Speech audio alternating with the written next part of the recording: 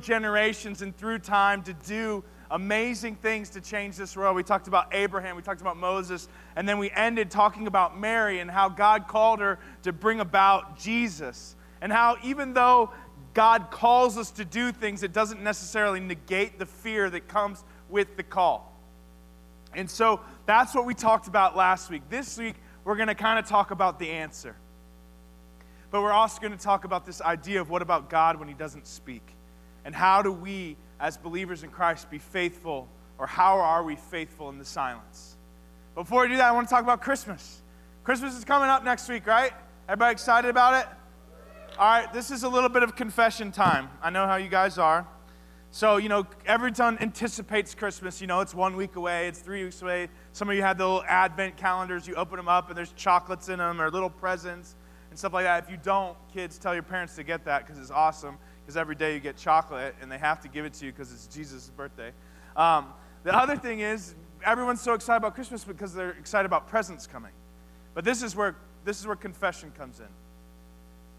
Who here has already looked for presents and tried to find them in their house? Yeah. Who's actually opened them and started playing with them?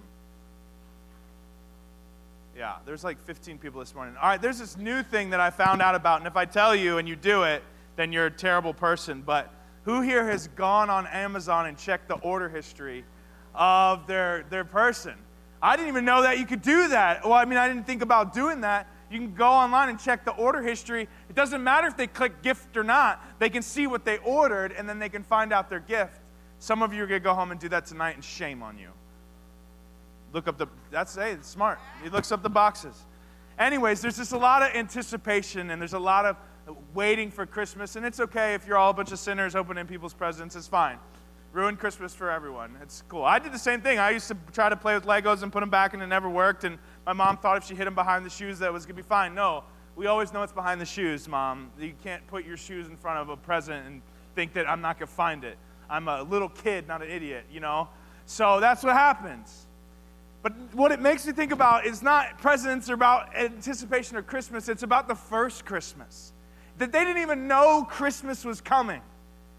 But the anticipation and the waiting that happened. And I want to talk about the beginning of the Christmas story, which is the story that I actually think that we very rarely talk about when it comes to Christmas.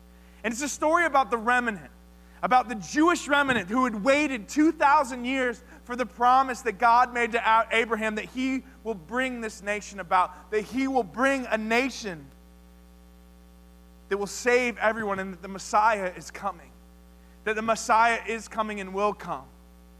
And there was a guy that was a part of this remnant who was Zechariah. And Zechariah used to go to the temple every single day with a few other remnants of Jewish history who would go hoping and waiting for Christmas to come. 2,000 years had gone by and Christmas still hadn't come. And Zechariah waited every single day. And it's not only that he was waiting for the promise of the Messiah, he was waiting for God to speak, because for 400 years, and it doesn't say it in Scripture, but for 400 years, God was silent. 400 years at the end of the book of Malachi, and for 400 years, nothing happened in Jewish history. And God seemed, if not was, silent. Some of the things I want to talk about this evening is, have you ever been there? Have you ever been in a place where you feel like God has gone completely silent? Has God seemed silent to you? Have you ever asked God, where are you? Have you ever felt like He is answering other people's prayers, but He's silent to yours? Has God silent ever caused you to wonder even if God really even exists? So there's two questions for you, and there's two questions that I want to address this evening. What is God doing in the silence?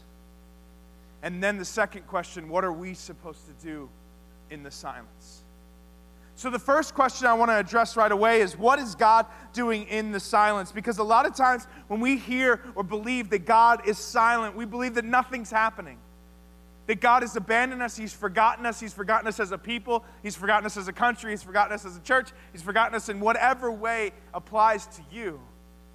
That nothing is happening and God is not doing anything. That's why I think the Christmas story is so important, because the Christmas story tells us what happens behind the scenes. It tells us what happens from the very beginning. It tells us that he wasn't absent. But before we kind of dive into the Christmas story, I want to kind of go through history to help us understand what's going on and why I believe in my heart of hearts God did what he did when he did it. So 400 years of silence. There's nowhere in the Bible that tells us that, but we have human history to kind of explain what happened between the time of Malachi to the time that Matthew, Mark, and Luke were written. So in 360 BC, Philip of Macedonia rose up and he unified a small part of Greece. Now, a lot of people don't know who Philip of Macedonia is, and you really don't need to know who he is, except for the fact that he's Alexander the Great's father. And Alexander the Great grew up right after 360 BC, after his father kind of united this little kingdom, and he grew up and he conquered the known world. He destroyed the Persian Empire. He destroyed all these things, 300, all the stuff that you've seen. Alexander the Great conquered the known world. And he died at the age of 33. But before he died, one of the things that he made kind of as law, or one of the things he kind of made throughout the whole known world, is that everyone would speak the same language, which is Koine Greek, which is common Greek. What the New Testament is written in, which is Koine Greek. When you open any Old or any New Testament scrolls from the first century, it is written in Koine Greek. Matthew, Mark, Luke, John, Paul, every book in the New Testament was written in Koine Greek. Why? Because of Alexander the Great. And after Alexander the Great died, years later, another power rose to be, which is the Roman Empire. And the Roman Empire conquered more, everything that Alexander the Great conquered and more. And they instilled Pax Romana, which was this kind of military peace that happened throughout the known world. And not only did they do that, they developed roads. Some Roman roads are still available to be used to this day. So now, all the way up into the time, right when we get to the setting, we're about to see the Christmas story transpire. We have common language and we have access to the known world. What does that make it perfect for? It makes it perfect for the gospel message to enter into the story. It's perfect for the gospel to spread throughout the known world because it has never been like this before. Before Pax Romana, there was never a common language for the whole known world. There was never a transportation system where people could travel peacefully from region to region because they were always owned by different nations. And so now we have Pax Romana and Koine Greek, and it sets the stage for the gospel that God loves everyone, not only Jesus' birth, but his death and his resurrection. The gospel message of grace and forgiveness can go into the whole world so everyone can hear. So what is God doing in the silence? I believe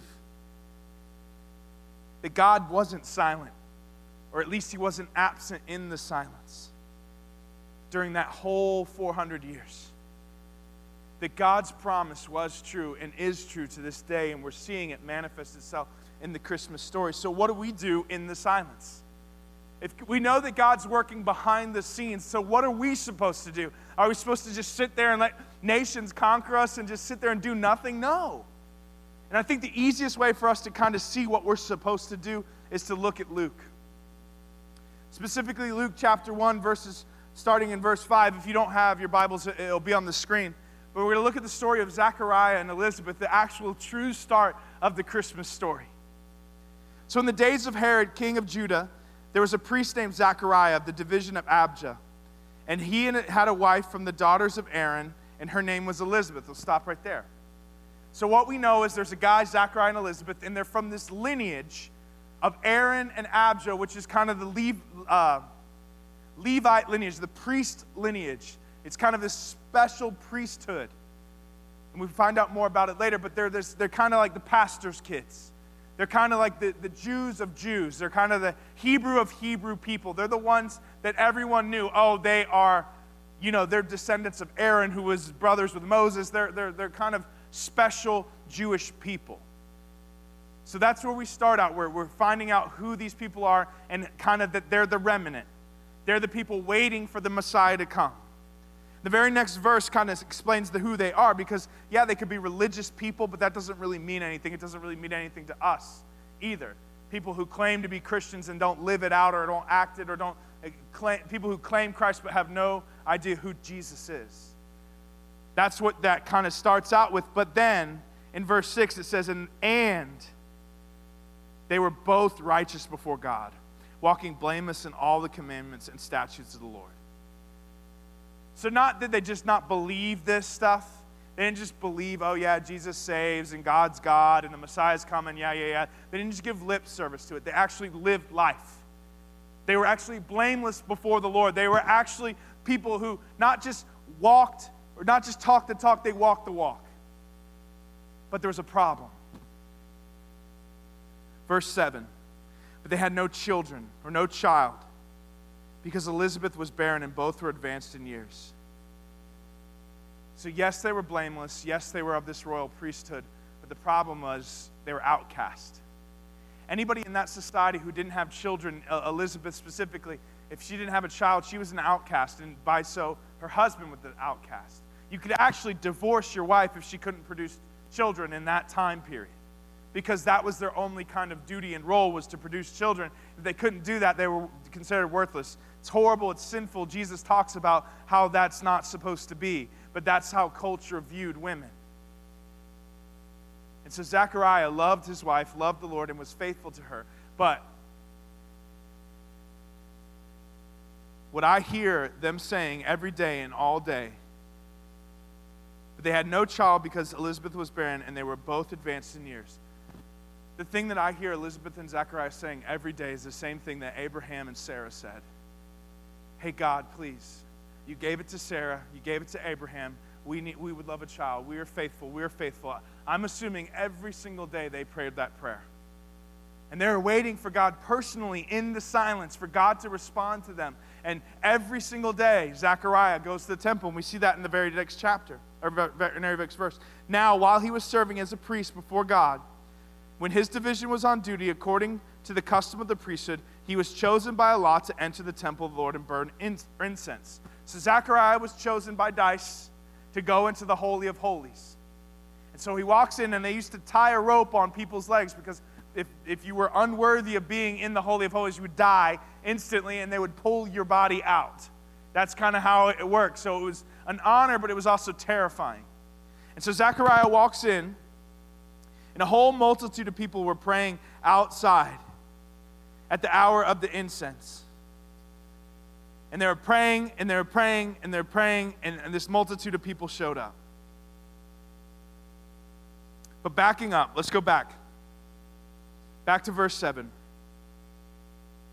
But had no child because Elizabeth was barren, and both were advanced in years. I wanted to mention this, and I forgot. It doesn't just sound like, but it's a promise that they hold on to in Genesis 12, 2 through 3. The promise that God made to Abraham. He says, I will make your nation great. I will bless you, and I will make you famous. And you will be a blessing to others, and I will bless those who bless you, and curse those who treat you with contempt. All the families on earth will be blessed through you. So looking at the life of Abraham, Abraham had a son named Isaac, who had a son who had a bunch of sons, who ended up in Egypt and became a nation. Then Moses, a deliverer, in some ways a savior, but not a savior. Then the promised land and the kingdom. There was a time of David and the golden age of Solomon. Things were great. Then everything fell apart. There was a kingdom in Israel that was divided. Dozens of kings came, went and good, bad and good, evil and good kings. Many lost hope and abandoned the covenant and embraced pagan gods. In 750 BC, God told the prophet Isaiah to remind the people that he had not forgotten his promise. This is Isaiah 42:6. He says, I will keep you and I will make you to be a covenant for the people and a light for the Gentiles. Between the time of Solomon all the way to the time of Zechariah and Elizabeth, Israel lost its influence in the ancient world. Over the next 700 years, it would change 25 times. 25 times Israel would be conquered by the Babylonians, the Syrians, the Persians, the Greeks, and finally in Rome. In 64 BC, talking back about the temple, Pompey the Great occupied the city. He stormed the temple, and he even went into the Holy of Holies, and nothing happened. He went into the most sacred place of the Jews, where God was supposed to meet them every day. And he walked in there, and he desecrated it, and nothing happened to him, and he left. So everyone, not most people, turned away from God. Jews turned away from their faith. They integrated into Greek and Roman culture because it was over. God was absent. God was silent. But not everyone. Zachariah and Elizabeth said, no, we will remain faithful in this. And the story continues back with verse 8. Now, while he was serving as a priest before God when his division was on duty, according to the custom of his priesthood, he was chosen by lot dice to enter in the temple, rope tied around his foot. And the whole multitude of people were praying outside at the hour of incense. And there appeared to him an angel of the Lord, standing on the right side of the altar of the incense. And we talked about this last week. Anytime an angel shows up, it's terrifying.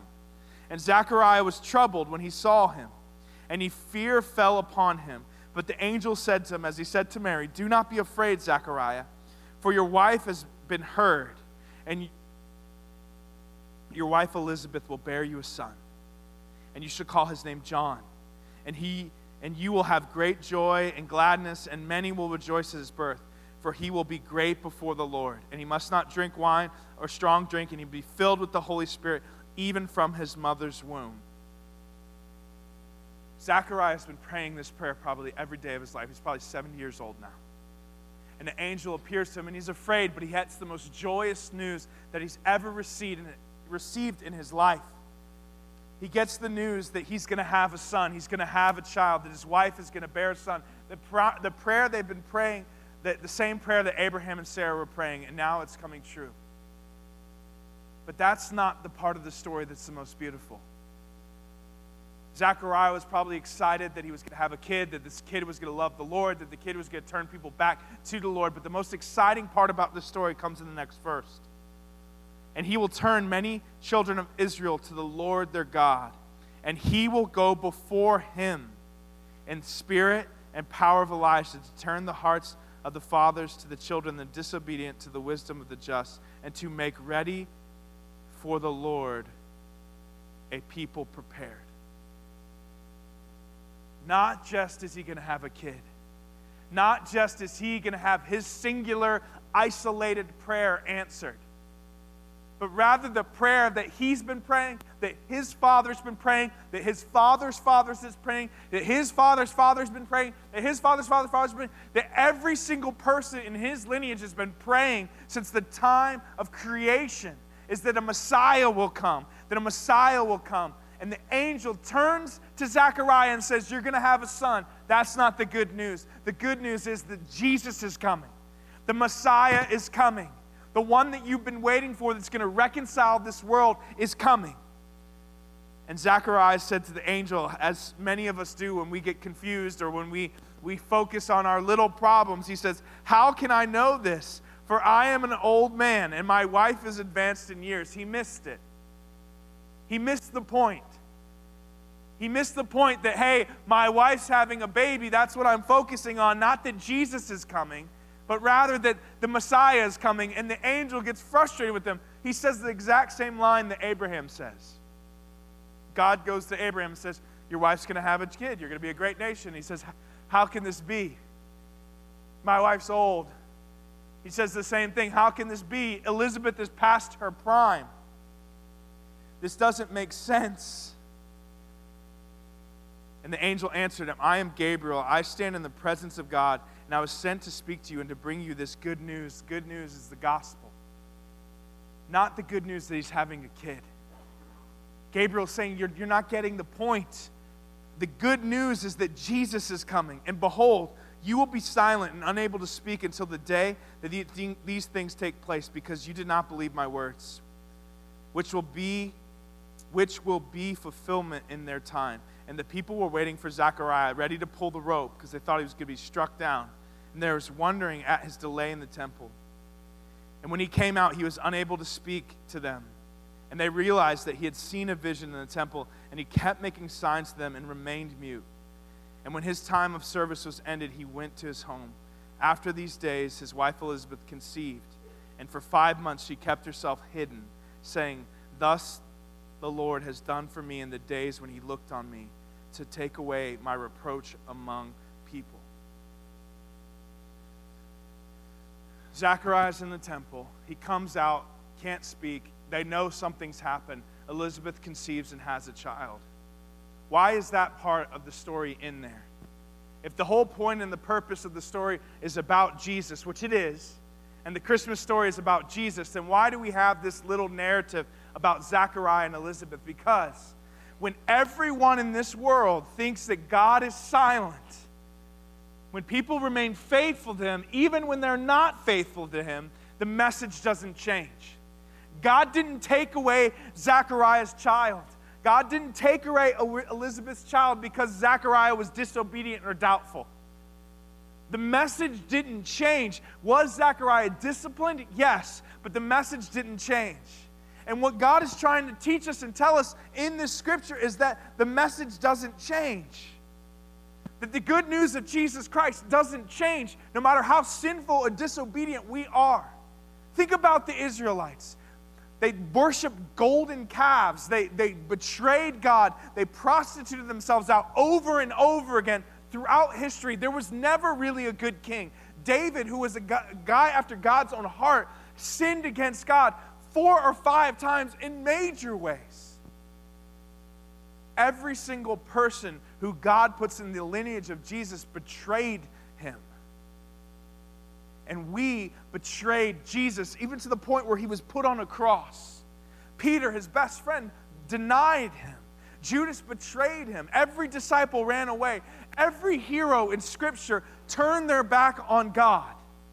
But the promise God made to us back in Genesis is that He'll never turn His back on us. And it comes to fruition in this story in a micro way with Zechariah, that you're going to have a kid. Because that's the most important thing to you. Zechariah and Elizabeth, the most important thing to your little infant, little finite brains is that you have a kid. I will give you that. And this kid will usher in and proclaim that Jesus is coming. The thing that you've been waiting for 2,000 years, the thing that every single one of us has been waiting for.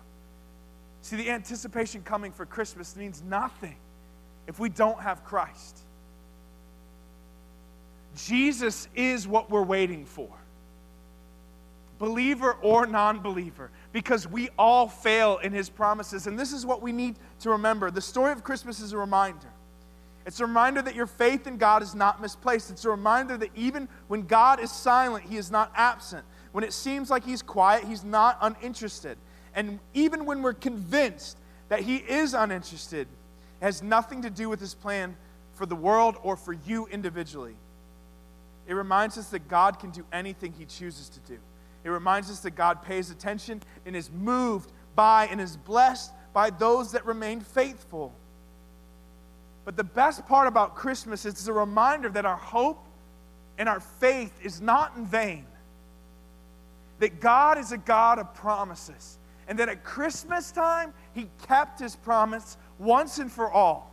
That when Jesus entered in this world and He grew up and He died on the cross, that we are never going to sit in silence ever again. Zechariah and Elizabeth and every single person in Matthew, Mark, and Luke, and John were waiting. They've been waiting for 2,000 years for the Messiah, and He came. We don't have to wait anymore. Jesus is who He says He is. One of the beautiful things about believing in Christ, and I don't know where everyone's at, and I don't claim to know where everyone's at. All I know is that God is who He says He is. And that when I don't understand, it's not because He doesn't love us, because if He didn't, He wouldn't send His Son to die for us. Everything in this world, religion, philosophy, you name it. We can have this debate afterwards. I'll talk to anyone. Anything, business, Buddhism, anything, says that we have to die for that thing. If it's a career, we have to work until we get it. If it's athletics, we have to train until we get it. If it's religion, we have to earn it. That God loves us based on what we do, how much we give, how much we serve, how much time we pray, all these different things. Whatever it is in life is based on what I can do. But the beautiful thing about Christmas and the beautiful thing about the gospel is that God died for man, not man dying for God. And that you dying for God means nothing. But rather, Jesus died for you so that His promise would hold fast and hold true, because every single one of us, including myself, if you're a believer in Christ or if you're not, you have betrayed God. And you continue to do so. That's what sin is. And yes, God disciplines us, and yes, God cares about us, just like he did for Zechariah, but he's not absent, and he's not uninterested.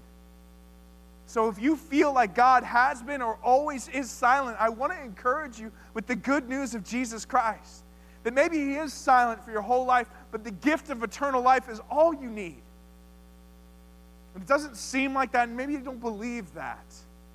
But that's what Christmas is about.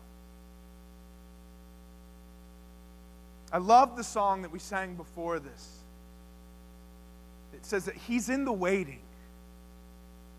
Zechariah didn't know it, Elizabeth didn't know it, and we don't really understand it, but God is in the waiting. As we wait for what God is helping us to understand, maybe it's pruning sin in our life, maybe it's shaping us into being who God calls us to be. Whatever it is, God is a God who keeps his promises. He keeps them even when we think they're impossible for him to keep. And it ultimately comes to fruition in the good news of Jesus, where Jesus as a baby grew up and died as a man. God died for us. We don't have to die for him. And every time we think we have to earn it, we don't get it. We don't get what Christmas is about. My hope is that in the silence, you'll hear that small whisper. That you'll hear the good news that the angel spoke to Zechariah. That you'll understand that the gospel is Jesus Christ reconciling us in eternity with God. It's something that every single person in this book had been waiting for. But we don't have to wait anymore. Let's pray. Father, I thank you that you're in the waiting. I thank you that when you seem silent, you're moving and you're not absent, and you're maturing and you're moving in this world to help this world and fostering it, Lord. You made a common language, a common road system so that the gospel could explode to the known world. Lord, so many times we give up our citizenship. We are just like the Jews, where we become Greek, we become Roman, we become whatever the culture tells us to be, and we forget our identity. Saul, who became Paul, was a Roman citizen, even though he was a Pharisee. God, but you called him into being. You called him a murderer into life. Someone who wrote most of the New Testament. No matter how broken Paul was, you kept your promises through him and in him. Lord, I pray that our anticipation for Christ continues to well, not just for Christmas, but for every single day, that we are reminded about the good news of Jesus Christ. Lord, I pray for anyone in this room who's waiting for prayers to be answered. Lord, that they find Jesus in the waiting. Lord, and they don't treat the silence as absence. They treat the silence as an opportunity for God to move. I pray all these things in Jesus' name, amen.